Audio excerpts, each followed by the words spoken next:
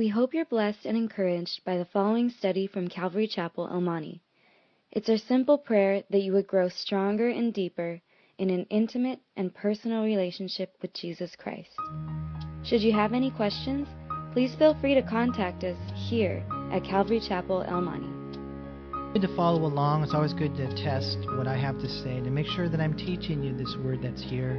Because today is really, to me, it's an awesome study that we have before us. You know, because last week we talked about the fact that when Paul went to Thessalonica, that people really got saved. He was so jazzed. You know, and when you see someone, you know, really get saved, I'm not talking about when someone goes forward. I'm not talking about when someone goes to church. I'm not talking about when they pray that prayer, although those are the starting points and there are possibilities there. Just because someone goes to church or prays the prayer or goes forward, you guys know as well as I do that does not mean they are born again. It doesn't mean that they're really saved. And so, you know, when you begin to see fruit in their life and when you begin to see, you know, the evidence of salvation, then that right there, man, it just rejoices your heart. And so Paul was expressing that gratitude last week over the fact that when he went to this city and preached the gospel, people really got saved. And then what ends up happening, however, is that when a person does get saved, now they have to grow. It's kind of like a baby. Not that we're trying to be offensive in any way, but when you first get saved, you're a baby Christian. And what ends up happening is that you got to learn. You got to learn how to walk. You got to learn how to talk. You got to learn how to socialize. You got to learn how to go forward and grow up. But what happens a lot of times, you guys, is that people get saved, but they never grow. They never really grow up into maturity. And so that's kind of what this chapter is about. And he's going to talk about a guy who has been given a stewardship with the gospel. He's going to be talking about a mom who nurses her children and eventually weans them to the point now where then he talks about a father who teaches his children how to walk. And that's what we want, man. We want you guys to be able to walk like God. You know, that when someone looks at you, they say, wow, they're so different. What is it about them? And then they come to realize it's because you are like Jesus. You're walking like Jesus. That's what this world needs. They don't need like religious people. They don't need, you know, people who would just demean them or condemn them or misrepresent Christ. They need to see people like Jesus. And when they see people who are walking like Jesus, then what you'll discover is that those people really are simply walking with Jesus. That's why they are the way they are. You guys know this world is hurting. You guys know this world is just in a rapid fashion slipping away from God. They don't know the Bible. They don't go to church. They don't know the Bible stories. They're addicted to drugs. They're caught up in gangs. They're caught up in violence. They're distracted with their iPods and their iPhones and social media and technology and all these things that the world is just sweeping them away with. And, you know, we don't have any other answer but the Lord Jesus Christ. And so, you know, how can we make a difference? And the answer is by what we're going to see today. That the Lord would give all of us like a shepherd's heart, like a pastor's heart, and especially those guys that are up in leadership, like myself. This right here is very applicable. If you're here today and you want to be a pastor, you want to be a leader, then listen up to what Paul has to say here in this chapter. Beginning in verse 1, 1 Thessalonians 2, he says, "For you yourselves know, brethren, that our coming to you was not in vain." You know, when we share the gospel with a loved one, a friend, or maybe out there on the mission field, you know, you share the gospel. You know, what do we want? We want them, you know, to come to the Lord. We want the gospel to fall on good ground. We want them to get saved and then built up in the Lord Jesus Christ. You know, when Paul went to Thessalonica, and on every missions trip, this is exactly what he wanted. He didn't want to just go out and nothing happened. He didn't want to share the gospel in vain or in vanity. You know, I remember when we first started the church here in El Monte, there was nothing but a burden. Nothing but a burden for people. And so, I was allowed to go out once a week and walk the streets of El Monte and start sharing the gospel with people. That's all we had. And just to know that was not in vain. When I see the work the Lord is beginning to do, it just blows you away. That's what Paul was saying. When we went to you guys know, he says there in verse 1, that it was not in vain. It was a true work of God established in the city. They knew it, and Paul knew it. Remember, we studied last week how blessed Paul was because they were really saved as a result of them coming. And remember, it wasn't just them coming, it was the gospel coming. If you look back at chapter 1, verse 5, it says, "For our gospel did not come to you." So it wasn't just, hey, the spiritual guy showed up. It wasn't just, hey, the Christians showed up. It was the gospel came. The gospel of Jesus Christ that, even though we're all messed up, even though, like, when I look at myself in the mirror and when I see who I really am, I realize that I fall short. I realize really my wretchedness and my weakness, even my wickedness. And, I realize, who I am apart from God and that I'm in big trouble. But then I realize this, that although I'm a sinner and I've done all these crazy things, that there is life. There is forgiveness for me. There is freedom. There is a way, and it should blow us away, that someone like me can go to heaven. That someone like me, someone like you, could be accepted in the beloved. That's the gospel. Because even though we've sinned and we separate ourselves from God, all of us here, don't let the devil beat you up with that. Jesus died for you. He died on a cross because he loves you. And all you got to do is just say, "Lord, I'm willing to turn from my sin. Help me. And Jesus, I accept you as my Lord and Savior." And when you do that, your name is written in the book of life. God comes in. He lives inside of you. He sets you free. He forgives you of all your sins, past, present, and future. There is power in that. And so that you can know that when you die, you won't go to hell, but you will go to heaven. You see, that's the gospel. And Paul said when we went to Thessalonica with that simple message, when our gospel came to you, when we came to you, you got saved. And he says it's so beautiful to know that it wasn't in vain. And in our study today, we learn about them coming and their calling and their caring. It's so cool. As a matter of fact, we're going to learn so much about these things that some people even include 1 Thessalonians in the pastoral epistles. Some we see in looking at this, see that as leadership lessons. And what they are is their characteristics of a Christian who is called to be a pastor. And of course, it's applicable to all of us.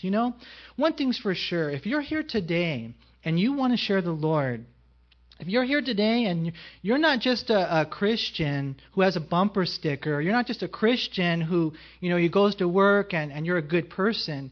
No, you're a Christian who speaks the name of Jesus to people. If you're one of those types of Christians that you share the gospel because you love people and you want them to be saved, then understand this, that you will experience tremendous opposition. And that's what we see happen to Paul. Again, look at verse 1. "For you yourselves know, brethren, that our coming to you was not in vain, but even after we had suffered before and were spitefully treated at Philippi, as you know, we were bold in our God to speak to you the gospel of God in much conflict." Paul here says, even after we suffered, before we were spitefully treated at Philippi. And when you study Paul's journey, now he's in Thessalonica, but prior to that he was 100 miles away in Philippi. And when he was in the city of Philippi, he was preaching the gospel, God was doing a work, and then one day there was this girl that was following him. She was possessed by a demon. So Paul looked at her and he said, "I deliver you in the name of Jesus Christ." God set her free. And there was just that power that Paul had. There are so many people today that are demon-possessed. They are possessed by demons. They're walking the streets. They're homeless. They're addicted to drugs. There are so many people who are demon-oppressed today. And what we need to do is develop a walk and a power and anointing in our life that we can deal with these demons. Paul was one of those guys. He cast out the demon. And as a result of that, the people that she used to work for, because she was kind of like these fortune tellers, the palm readers, the guys that are in tune, or the girls that are in tune with demons, she was making them money, and so they were upset with that. What they did was they had him arrested, they threw him in jail, they beat him, they whipped him, and then they put him in the pit of the prison. That's where he was in Philippi. Okay? So eventually he got out because he was a Roman citizen. And so, he limps out of prison.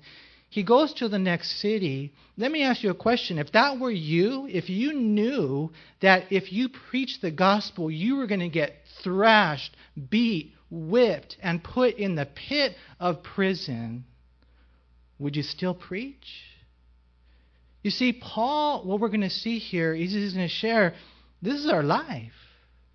You don't want hard times? You don't want difficulties? Okay, then that's fine. You can live your nominal Christian life. But I tell you what, when you are sold out and surrendered, and you speak the name of Jesus to people, and there's your friend, and they're addicted to crystal meth, and there's your other friend, and their marriage is on the rocks, and there's this person over here you come in contact with, and they're all beat up, and they're on their way to hell, but you speak Jesus to them. Because He's the only answer. Then what ends up happening is you're going to get hit hard. And Paul said, you know what? When we came to you, even though we went through what we went through in Philippi, we didn't zip the lip for a split second. We were bold in our proclamation of the gospel. And that's what we read right here. They survived there, but then they entered into this conflict. Again, there in verse 2, but even after we had suffered before and were spitefully treated at Philippi, as you know, we were bold in our God to speak to you the gospel of God, but he says we did it in much conflict. The Greek word translated conflict is often used in literature in the setting of athletics. It's that type of intense battle, like a real crazy battle. Like maybe, I don't know, this is probably not a good example, but you know how the Angels, they did the 19-inning game the other day? And they're going back and forth, and it gets intense, and next thing you know, Albert Pujols comes up, and bottom of the 19th, he hits a walk-off home run. You're like, yes, victory, 19 innings, way too long, right? But then you're probably saying, man, that's baseball. Come on.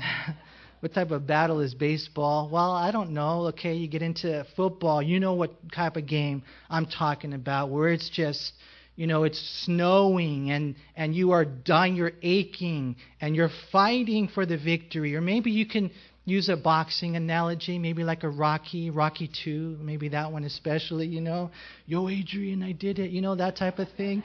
And you're like, that type of athletic contention. Or maybe for those of you who like mixed martial arts, you can go online if you want to. I probably wouldn't suggest this, but, go online and you can look at the 10 worst battles in MMA history. They have them on YouTube. And yet that's what I'm talking about. You guys know how violent that is. You guys, I know how vicious that is. That is what's taking place in our life spiritually if we're for the Lord. And Paul says that was what we were experiencing. We were bold in our God to speak to you the gospel of God in much conflict and that type of contention. Paul as a pastor, he was called. He was called. He was faithful. He wasn't afraid to suffer. He wasn't afraid to experience, rejection or being ostracized. He was not afraid to die. And that's got to be in our hearts. He didn't shut up. He didn't flee. He didn't even flinch from the possible pain that it would bring to him if he was a true witness. Why? Because these guys were in it for the right reasons. And now we're going to see here, there's no doubt that after they left Thessalonica, remember the Jews were upset with them. They had to flee and run away. Now these were guys that were formerly going to the synagogue, the God-fearers. Okay, now they're Christians. And so the guys that came to them, and there's no doubt in my mind that what had happened was, because one of the way the enemy talks is that he comes against the leaders. And there's no doubt that they began to talk smack about Paul, about the leaders, about Silas, about Timothy. You know, because the way the enemy works is that if he can get you to turn against your leaders, if he can get you maybe even to slow down or stop in your prayers for them, or maybe even come against them, then he knows he's disrupted the structure of the church even within your own life. And that's what they were trying to do with Paul and some of these guys. They were trying to come against Paul and accuse him of things, and that's why he takes some time to remind them of a few things about the integrity of their ministry. And what we see here is there's lessons for us as leaders. Look what he says in verse 3. He says, "For our exhortation did not come from error or uncleanness, nor was it in deceit. But as we have been approved by God to be entrusted with the gospel, even so we speak, not as pleasing men, but God who tests our hearts." And I heard a story about some guys that were like Christian ministers supposedly, and in order to raise money, what they did was they went around and they asked like the demographics of the city, what kind of stirred up compassion within this community. And believe it or not, I know this sounds weird, but they found out that in one community, kids in wheelchairs would stir up compassion. So what they did was they manipulated things and they falsified information in order to get money from the community, and they had little kids in wheelchairs. Or in this case over here, it was a different scenario, things that stirred up compassion. And when they got found out that these Christian leaders were misrepresenting God and taking these funds and allocating them for their own purposes, it did tremendous damage to the kingdom of God. And unfortunately, we live in a world today where there are many that are like that. And sometimes we wonder, man, who can we trust? We live in such a crazy world. And you know, there's always those lies and those liars and accusations, and we have to sift through things. And as leaders even, we have to guard our own heart that we are in it for the right reason. Paul said when we were there, the motive of our message, the purpose of our preaching was not of evil error. It was not done wickedly or out of impurity or in trickery. The Greek word right there is like putting bait on a fishing hook. That's not why we did it. On the contrary, we have been, he says, approved by God. He said, man, God actually chose us. That's what he says right there, and entrusted us with the gospel.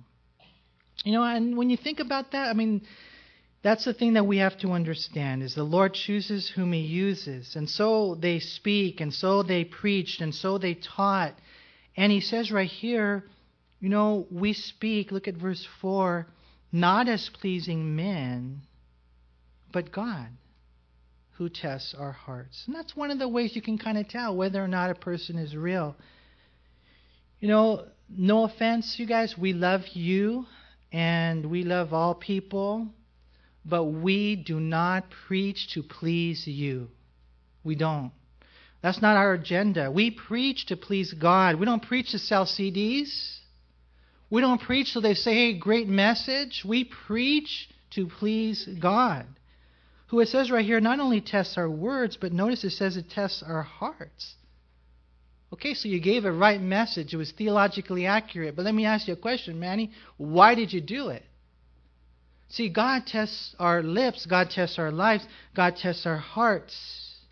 You know, as a preacher or teacher, it's important to know that to a certain extent we do take into consideration the people that we're speaking to.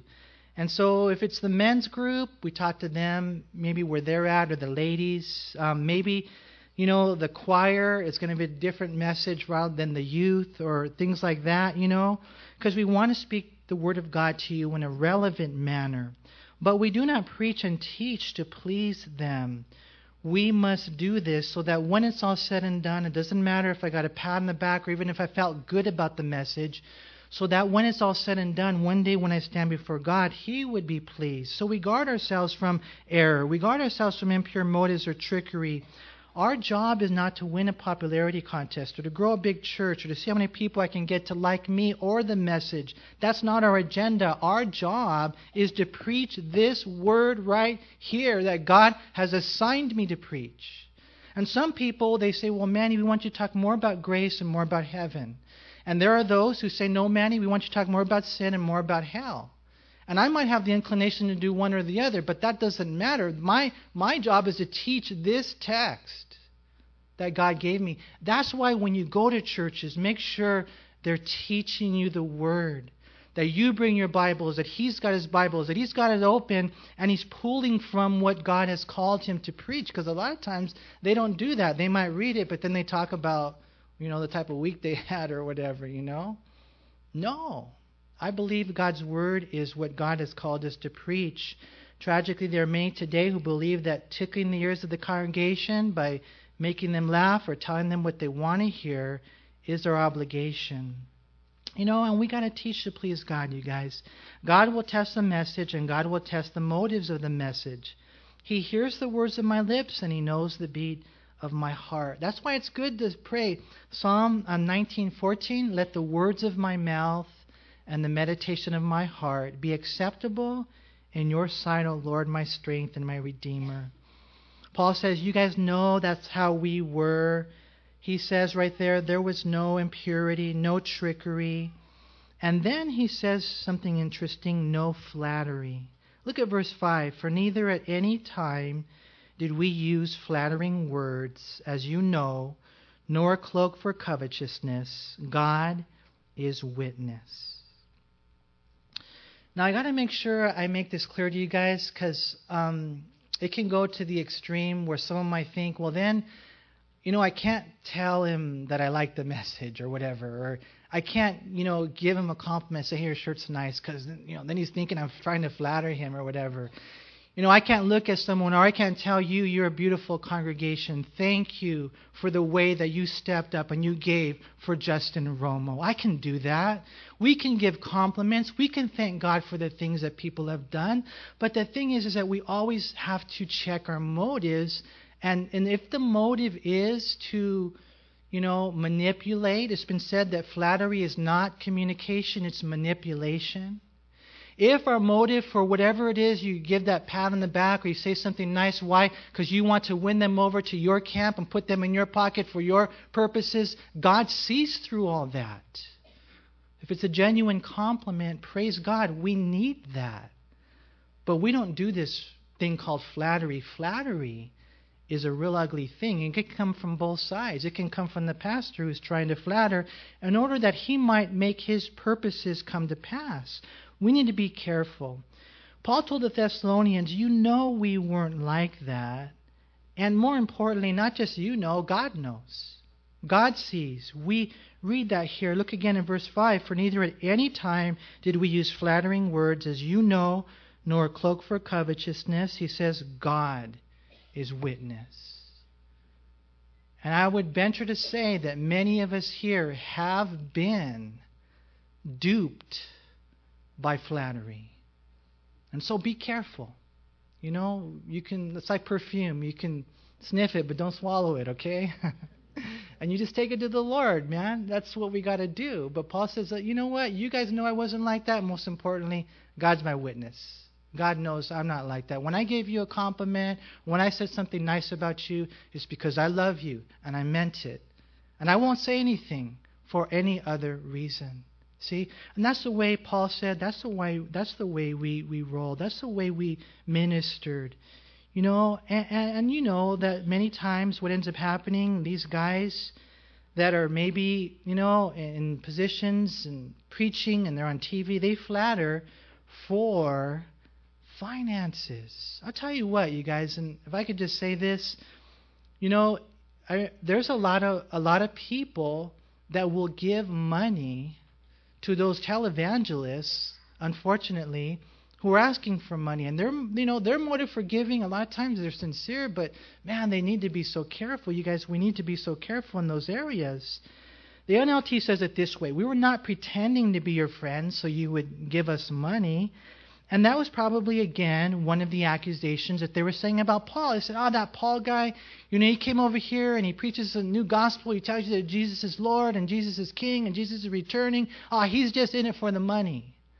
And Paul said, no way, I am not in this for the money. He goes on, and today we turn on the TV, and some of these guys, they don't even try to cover it up. Right here it says a cloak for covetousness. Some of the guys nowadays, have you guys seen them on TV? Have you seen them? They don't try to cover it up, huh? As a matter of fact, they try to flaunt it. Check out my watch. Check out my suit. Check out my car. Right? Check out my house. Check out my lifestyle. Some of the guys, they don't try to cover it up. But a lot of guys, they do. They're unseen by men, maybe, but they are naked before God. And they are in it. They are in the ministry for the money. And there are a lot of guys like that. And maybe they're not in it to get rich. Maybe they are. It doesn't matter. Some guys, bottom line, are in it for a paycheck. They don't see it as ministry. They see it as work. They count their hours. It's not sacrifice. It's, salary. And we have to guard ourselves against those things. Paul says we weren't in it for the money. There was no form of flattery. This is real ministry. We really want to serve the Lord. We love God. He's called us. We love you. We want you to go to heaven. We want you to be blessed on earth. See, and that's why we're here. But what we find is that there's a lot of people out there, they're in it for the gold. Some are in it for the glory. Look at verse 6. He says, "Nor did we seek glory from men, either from you or from others, when we might have made demands as apostles of Christ, but we were gentle among you, just as a nursing mother cherishes her own children." And believe it or not, there are some that they want that glory. They want their name in the bulletin. They want their name in the newspaper. They want the place on the platform. And they're in it for the glory. You know what? Don't put yourself there. If the Lord puts you there, praise God. But if that's the motive of our heart, unseen by men, naked before God's eyes. Paul says, you know what? They might be saying this about us, and they're saying we're in it for the money. They're saying we're in it for the glory. They're saying we're in it with error, and they're saying we're in it with impure motives. Paul says, I got to tell you, that's not why we're there. Paul says we were not interested in that, not from you or anyone else, even though we could have used our authority as apostles, and that would have been theologically correct. We were not demanding. I'll tell you guys this. I remember talking to one couple, and they went to a church. It's called the LA Church of Christ. Stay away from Church of Christ if it has a city before it, like the Boston Church of Christ or the LA Church of Christ. The Church of Christ, some of those are good, but when they put a city in front of it, run away as fast as you can, okay? So anyways, this couple was there, and they were in the church, and what ended up happening was after service, someone went running after them. So imagine yourself, you're going out to your car, you're like, hey, so let's go to In-N-Out. All right, baby, I'm down. You're going to go to In-N-Out, right? And then someone comes chasing after you and says, hey, wait, you can't leave yet. And they got their clipboard in their hand, right? And they say, hey, we noticed that you are not giving what you're supposed to give. And so they're like, what? Now, I know this couple, and I know them. They're generous, and they give to the Lord. But they will not be manipulated by man. They give to the Lord generously, and they love God and His work and His people, and they give to God, but they let the Lord lead them. And what Paul was saying is that when we came to Thessalonica, I probably could have demanded things from you as an apostle of Jesus Christ. Now take this into consideration. It's not just an apostle with a small a. He's one of the 12. But he said, I didn't do that. That's not the way we operate. That's not the way we minister. You know, sometimes people tell me, they say, hey, Manny, you need to be like harsher. You need to be like firm. You need to go get them. And did you see what they did? And you know, I take that to the Lord. I'm like, Lord, am I too soft? But then I read my Bible and I read this over and over and over again about pastors. They're called to be gentle. Gentle. What does that mean to you? Not harsh. And you take everything to prayer. Sometimes you have to confront people. You deal with situations the best that you can. But you know what? Overall, that has to be the description of our life. He said, you know, when we came to you, we didn't like throw our authority around and demand things from you. He says there in verse 7, we were gentle among you, just as a nursing mother cherishes her own children. Paul says we didn't dominate you. We were gentle. This is the way ministers need to minister. You see, when Christians first get saved, they're baby Christians. And they need someone to nurse them, to wean them, to love them, to hold them, to teach them, you know, how to interact, how to listen, how to talk, how to be active, how to crawl, and then eventually walk. This is our ministry. You know, we want you to get saved, and then we want you to learn and to grow. They say the first 2 years of a child's life physically are huge. That will just, it will be with them. It will form them for the rest of their life. And that bonding with mom and dad and the times, those early stages are huge. The same is true, I think, in the Christian life, although God is bigger than that. When a person gets saved and they become a baby Christian, you know, may God use our church to nurse them, to be gentle with them, to give them the milk of the Word. You know, I remember I was so blessed when my wife chose to nurse our children for a lot of reasons. I think one of the big reasons is that it's a lot less expensive than formula, right? Formula, oh man, that's crazy.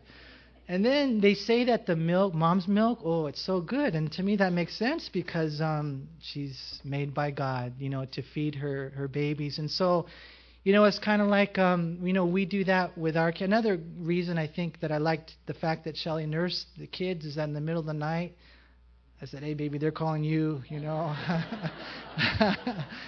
And so that was another advantage. But, you know, it's like what we do. Paul said, we were gentle among you. My wife, what she would do is during the day she would grub, right? She would eat her meat, right? But then what she would do is she would nurse and give them milk. That's kind of the way it is. You know, you give to a baby Christian, you don't give them meat. You don't give them necessarily the meat in the beginning stages. You hold them close to your heart. And you give them the milk of God's Word so that they would grow. See, Paul says that's the way we were. We were gentle among you. Pastors, teachers, leaders, Christians, we need to be gentle with all believers and especially for new believers. You know, we see 1 Peter 2 verse 2, it says, as newborn babes, desire the pure milk of the Word that you may grow thereby. You see, this is a beautiful picture of a minister. And then it even goes deeper. Look at verse 8. So affectionately longing for you, we were well pleased to impart to you not only the gospel of God, but also our own lives, because you had become dear to us. One translation says, we loved you so much. We loved you so much that we were happy to share with you not only the message of the gospel, but even the makeup of our lives. See, I like the way we read this, and what we find, you guys, is that the ministry is much more like when you go to work and I go to work. I remember when I used to work at Vons, I used to clock in. You know, 8 o'clock, boom, it's time to start. And then I used to love it when I clocked out, you know. I was like, see you later, potato table, maybe in a few days, and I go and then there was no connection other than the fact that we shopped at Vaughn's because I figured we better support the place that I work at, right? But there was no connection. But when you become a minister, when you understand the calling of your life within the church of Jesus Christ, that calling, it is your life. And what ends up happening is you give your life. Now, you still have your priorities. First, my relationship with God. Then my family. Then the ministry. But what we got to understand is that a lot of times those things are intertwined. And Paul said, as a minister, we gave you the gospel and we gave you our life. I know Henry could tell you, people in the ministry could tell you, it's our life. It's my wife. It's my kids. It's every day. Every day. There's no dichotomy. It's our life. When it's a true minister, the other one, what does he do? They're like the hireling. In John chapter 10, he doesn't care for the sheep because he's just in it for the money. And when the wolf comes, he flees. Why? Because he's just a hireling. See, God doesn't want us to be that way. And Paul said, when you came and we started getting to know you, he says, you became dear to us. And that tells me a lot of things. Number one, it's not just a generic love. It's not an impersonal love. It's like, I got to know you. Oh, okay, your name is, and you get to know their name, and you learn how long they've been married, and you find out about their kids and where they work at. And to me, when it comes to the ministry, like, you meet people in church, right? And you're like, oh, I like them. I like them because they're like me. I like them, right? I don't like them. They're weird. But then you realize that's not how God is. God loves them and them and them.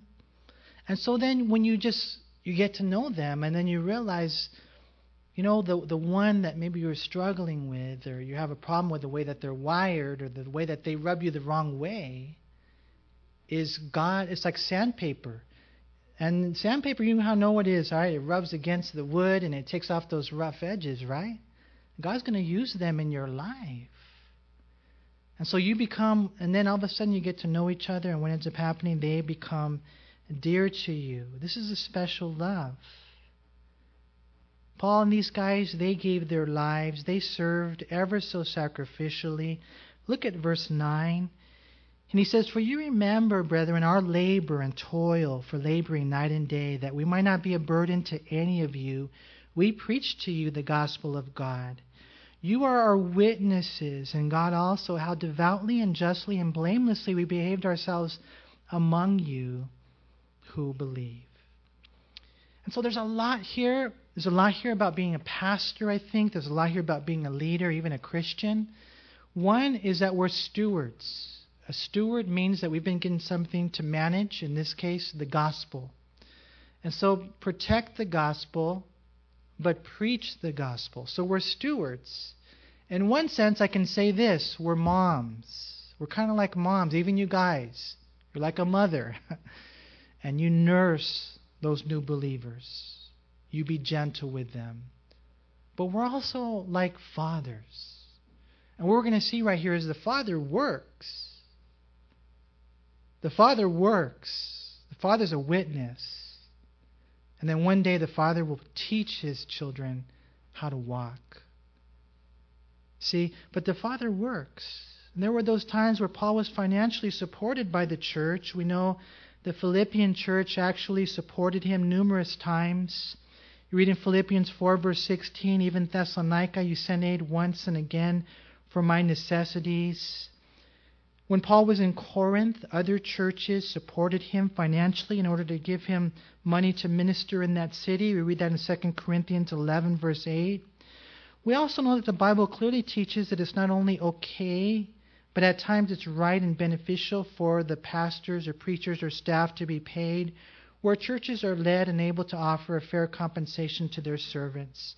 Jesus even said in Luke 10, verse 7, the laborer is worthy of his wages. We read the same thing in 1 Timothy 5:18 in the pastoral letter.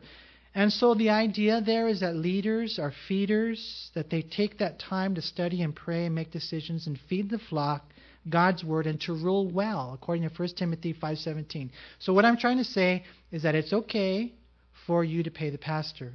It's biblical.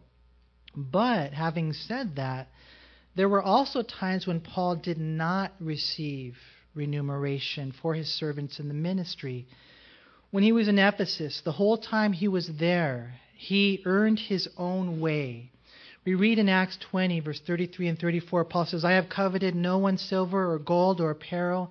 Yes, you yourselves know that these hands have provided for my necessities and for those who were with me. And although he received some funds from the Philippians, he was led in cities like Thessalonica and elsewhere to, at times, get a job. Paul said, we preached the gospel to you. We didn't want to be a burden to you. We were devout. We were blameless. And the thing is I want you to know we put a roof over our own head. We put clothes on our own back. We put food in our own belly. These hands provided for my own necessities. And there are times when the pastor or the leader of the church, it's okay for him to get a job. I think at the end of the day, what we have to understand is we're led by God, and we must not be lazy. You know, like right here, he says, we labored and we toiled. I mean, we labored. Look at verse 9. You brethren, you know our labor and toil, how frequently? Night and day. You know, I think about this a lot. Just to share this with you, because you guys are my friends. If you made this your home church, I get to be a co-laborer with you. Pray for me, because I think about this a lot.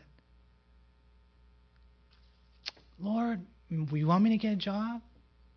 Tell you what, Lord, I am totally open to that 100%, because I know it's biblical. If one day you find out, hey man, he got a job, don't think it's bad. It's biblical. And so we pray about these things. You know, what if you take that money and maybe save up for a building or whatever? You know, I don't know, but I just want you guys to know what the Bible teaches. And that as ministers, we are not in it for the money. I don't know if anybody would hire me. I mean, I'm getting old, man. But they say that if you go to McDonald's, you get free food. Is that true? No, I'm just joking. I don't know. But I just want, you guys, for us as a church, everything's open. You know, this is biblical. And it's okay. And we have to be led. We have to be led by the Lord. I tell you what, when I think of laboring and toiling for the Lord, to me it just brings fear to my heart, because I want to make sure that I am not a lazy leader. The bottom line is the ministry is not for the lazy, and we need to labor and we need to toil every single day. It says night and day. And then Paul charges them. Look in verse 11. As you know how we exhorted and comforted and charged every one of you as a father does his own children, that you would walk worthy of God, who calls you into his own kingdom and glory. You see, and bottom line is, you're a steward as a pastor, you're a mother as a pastor, you're a father as a pastor.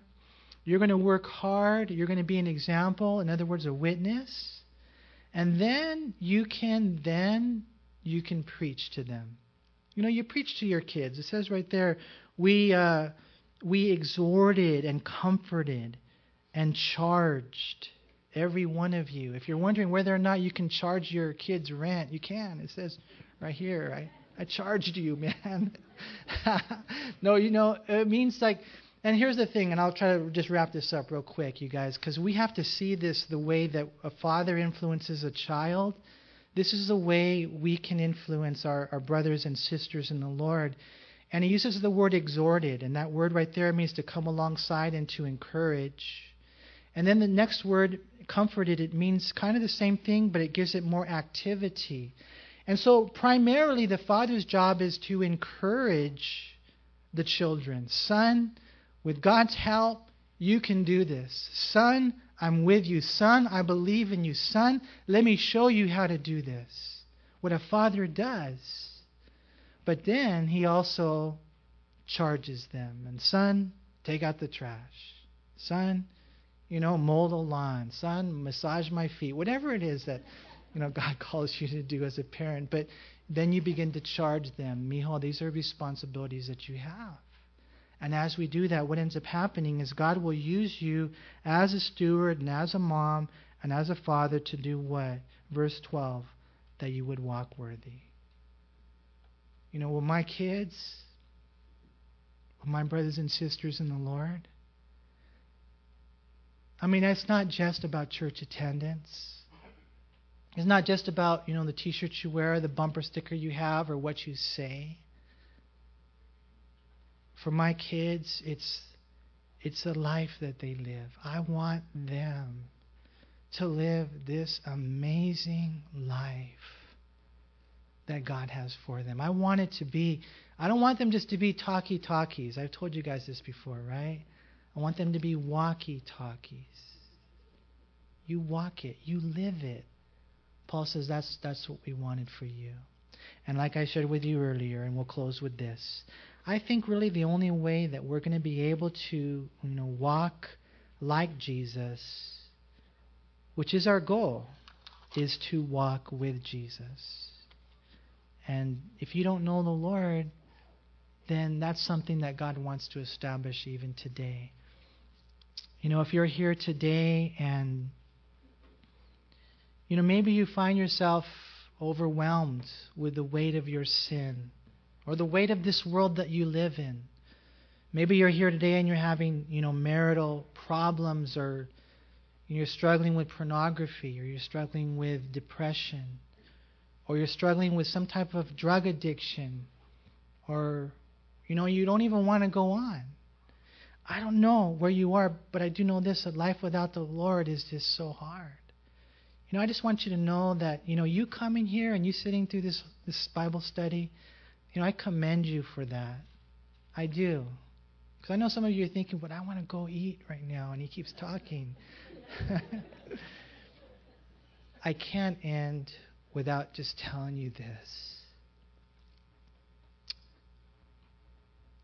This is not about, going to church.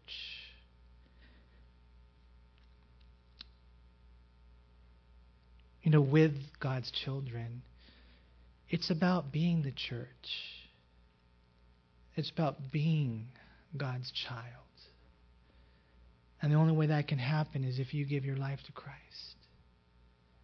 There is a hell. There is a heaven.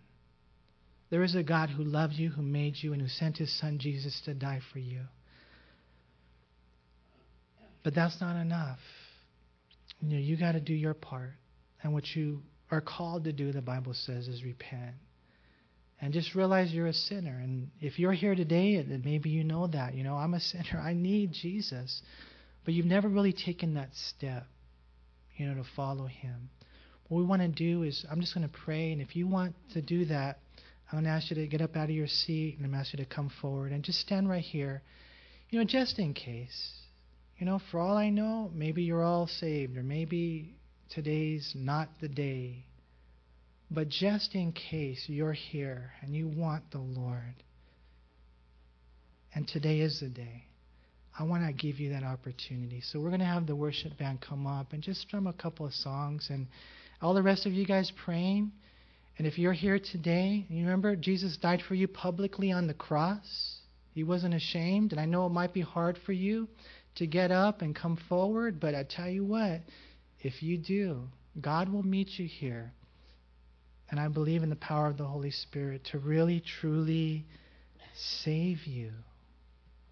For some of you here, maybe you've been going to church for a long time, and you're really struggling, and you're just overwhelmed, and maybe it's because you've never really taken that step to come to Christ. And so let's pray. And if you want to receive the Lord or recommit your life to Christ, what I want you to do is to get up and you come forward. Lord, we just thank you so much for this time, Lord, you've given to us. And Lord, you're the only one that could save us all. And I know, Lord, that you love these people. Father, I just pray today that if there is anyone here who doesn't know you or who's been struggling and maybe they've drifted away, before they go away, before they go out into their world and experience things that are the same or even worse before, Lord, we just want to give that opportunity for things to be different. That you would meet them here, Lord, and that you would give them the strength and the courage to come forward and to receive you as Lord and Savior of their life. So, Lord, we ask that you would do this work, and we ask in Jesus' name, amen.